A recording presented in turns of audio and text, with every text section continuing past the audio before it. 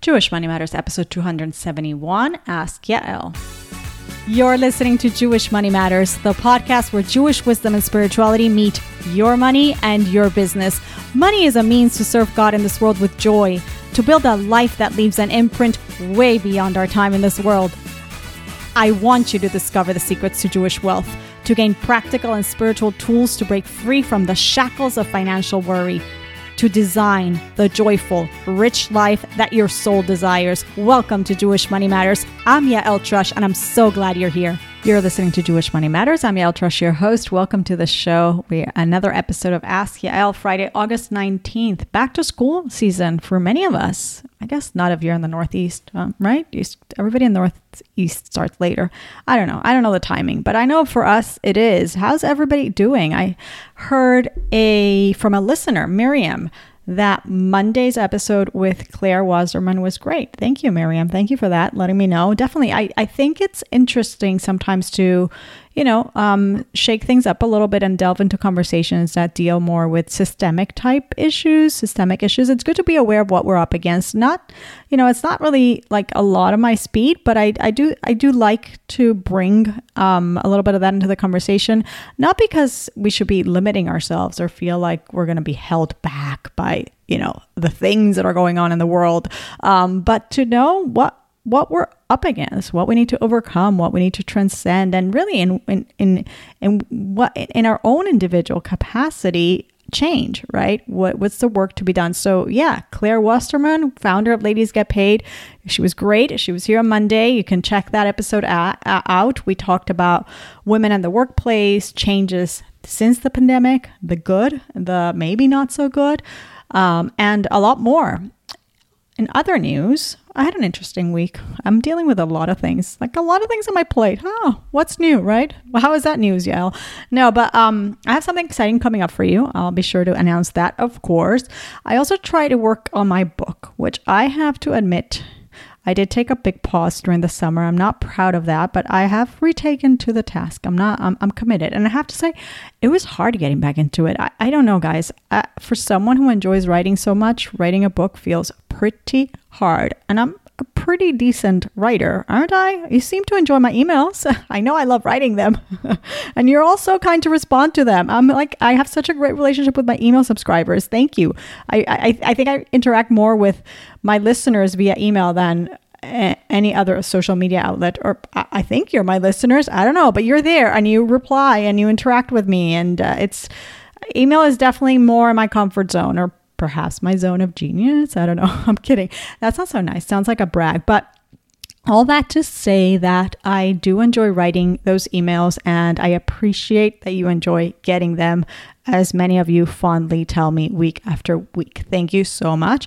And I respond to all of you back, most of you. Sometimes something slips there, but I'm pretty good about, responding when you guys reach out after an email. And if you're listening and you're thinking, well, I have no idea how to get her emails, just head over to yaeltrush.com/newsletter and sign up. And I think you'll love what you'll start getting in your inbox every week.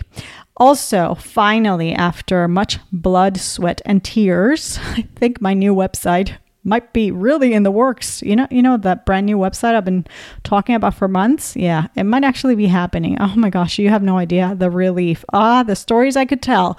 Too much to share. TMI. All right, I have an alumni reunion coming up. So alumni, if you've been an alumni of any of my programs, the Bitachon Boost Retreat, God Wants You to Be Rich, Jewish Money Makeover, the Spanish versions of God Wants You to Be Rich or of Jewish Money Makeover, the Momentum membership, you probably got the announcement. But if for whatever reason you didn't, know that we have an awesome alumni reunion coming up August 28th. I love doing those. So be in touch with me to get your invitation and the links that you'll need. So thanks everyone who's already registered. I am very much looking forward to that. And I'm sad that not everybody can make it. It's always so hard to find a date for these events that works for everyone, but we definitely tried. So again, if you've been my student and you haven't heard from me about the alumni reunion or you haven't registered yet, be sure to be in touch and or to open your email and register because you have the links, or maybe you receive them on WhatsApp, but just be in touch with me and I will send you all the information. All right. So today we're answering 3 questions from listeners Leah and Hannah. But before we do that, actually, let's check out the Apple Podcast review section. So today's review is from I Love Hashem. Great name, right? I love that. So I Love Hashem just left this review August 4th. She says, really enjoy this podcast. I recently found this podcast and I'm really enjoying it. I became Orthodox during college and I feel that finance needs to be talked about more in the religious world. I am excited to hear more about the relationship between Judaism and money. Most of the time, I find myself looking around at my friends and neighbors wondering how they support their lifestyle. Are their parents helping them? I think that's helping them. Yeah.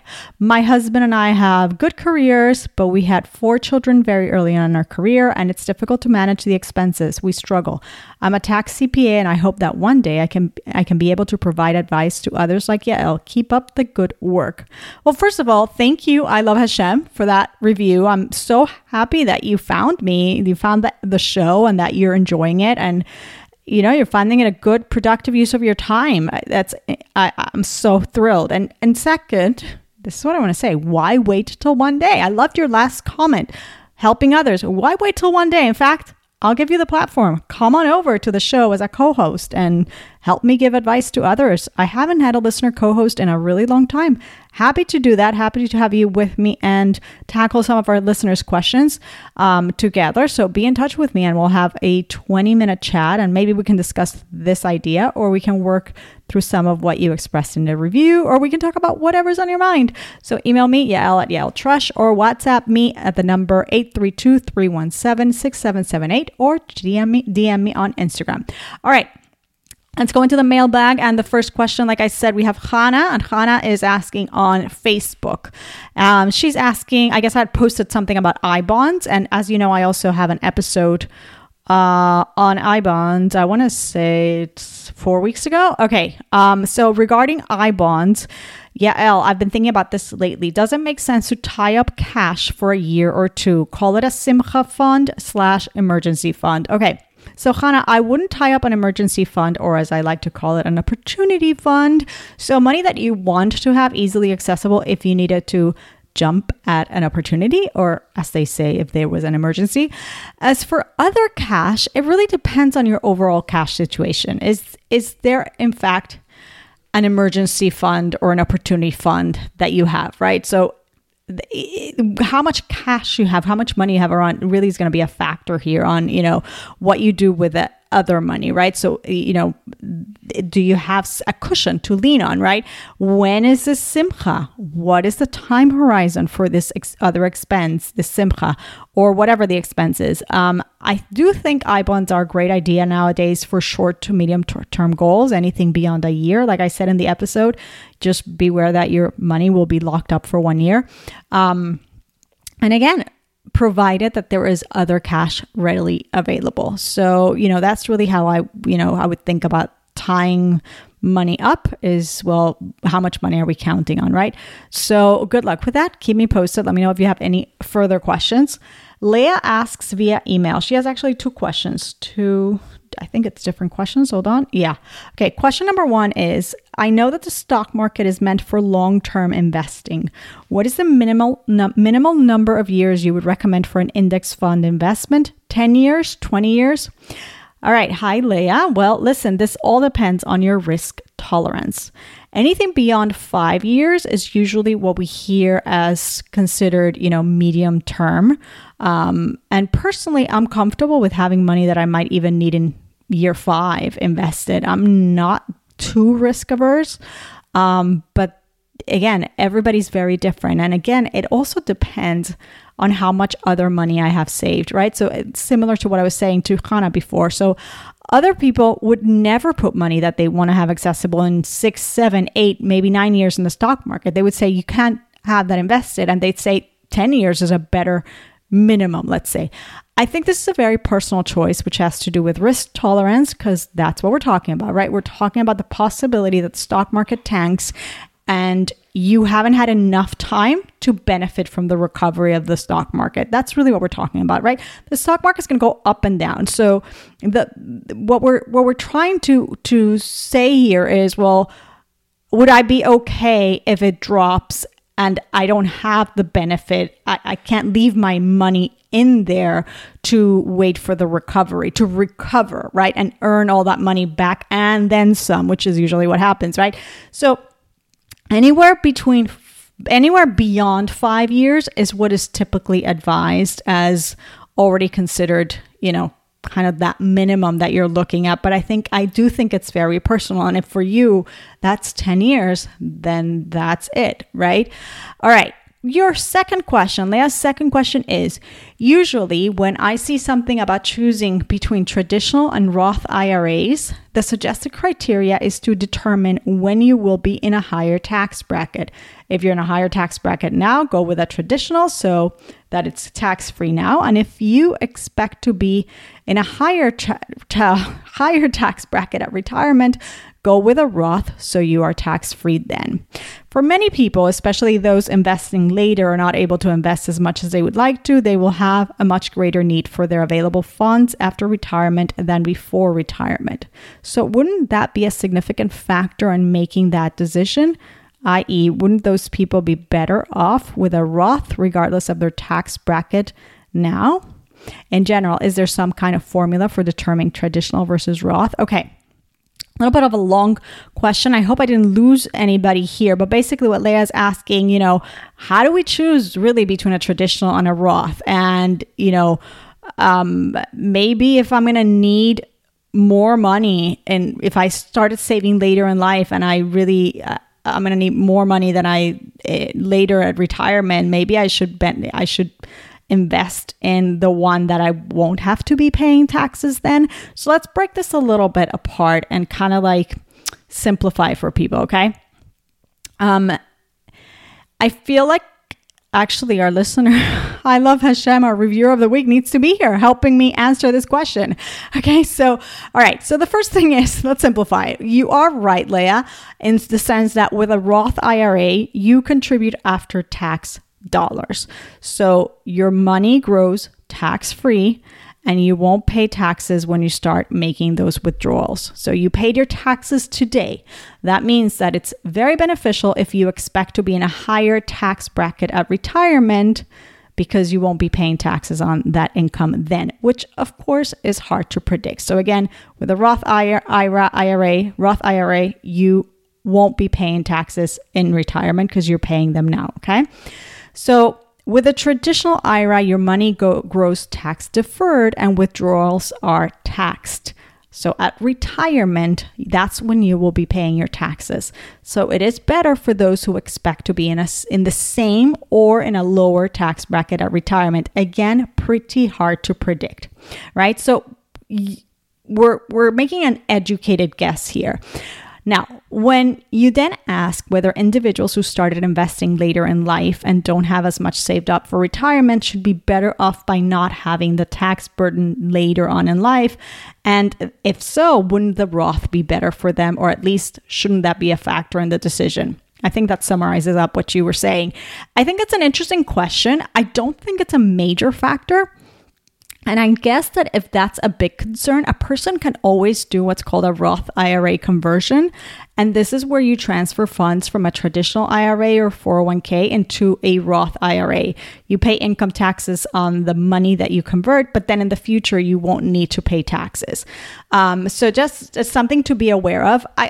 Also, bear in mind, though, that there is an income limit to contribute to a Roth IRA, and you can check those out on the IRS website. I think for 2022, it's something like $204,000 if you're filing jointly with your husband or your spouse, and $129,000 if filing separate or single.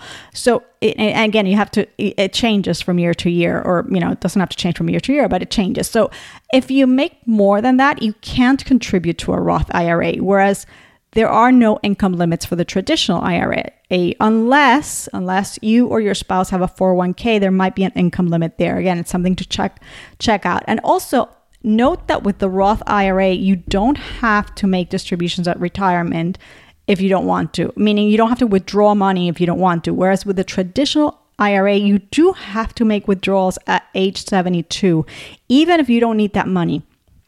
And you'll know how much you need to withdraw. There's a calculation you have to make. The government's going to tell you how much you need to withdraw.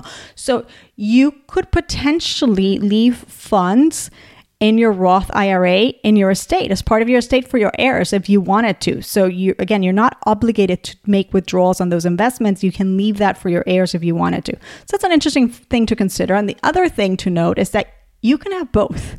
You can have a Roth IRA, and when you reach that income limit, remember we said there's an income limit, when your income rises to the point that you're no longer eligible to contribute to your Roth IRA, then you can start contributing to a traditional IRA. And then, of course, later in life, you can choose from which account you'll be withdrawing money. And again, note that you will be forced to take money out of the traditional IRA at 72, no matter what. Okay.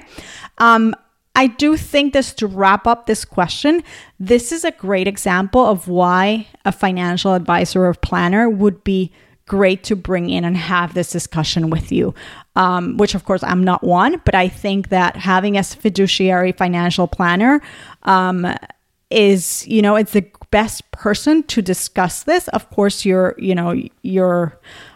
tax consultant is also a great person, but there's a little bit of maneuvering and financial planning, as you see here. There's estate questions, there's Roth conversions, right? There's even something called the backdoor conversion. I mean, there's a few things. So I think it's one of those things, if it's a real concern, to discuss it with a financial advisor. We've talked about, I think if you search for the episode with Joe Saul-Sehy and Emily Guy Birkin, Joe gave us a really nice answer on what things to look for in an advisor, and a fiduciary specifically. And I have an episode coming up on that with a great guest. So that's also going to kind of like encourage everybody. So I think that's something to consider here, but I also don't want to deter you from investing. So if you're not investing, please just get started. The worst thing we could do is just keep waiting. Again, women are known for just kind of like slowing down too much with this because we just want all the answers to all the questions. I'm not saying don't get answers, but I'm saying you're fine. Just start investing, okay? So let me know if you have further questions and I will try to help you with that. And maybe we need to bring our friend here, I Love Hashem, to help us even further with these tax questions. So that's a wrap, ladies. Thanks to Hannah and Leah for sending in your questions. And thank you, I Love Hashem, for the review. Be in touch with me. Of course, everyone keep sending in your questions. I love getting them. I love working through them. I believe I'm finally caught up with a list of questions. I remember I told you I had a big backlog. So send in your questions and I will tackle them here on Friday, possibly even next Friday. Would you believe I'm probably that up to date? So you can WhatsApp me with a voice note if that's better at the number 832-317-6778 or DM me on Instagram or email yael@yaeltrush.com. And if you want to join the newsletter, yaeltrush.com/newsletter. That's all you got to do. If you enjoyed this episode, please leave a review and rating on Apple Podcasts. And I will be, God willing, picking a reviewer of the week for a 20-minute session next week. Have a great day. Shabbat Shalom. I'll see you here next time.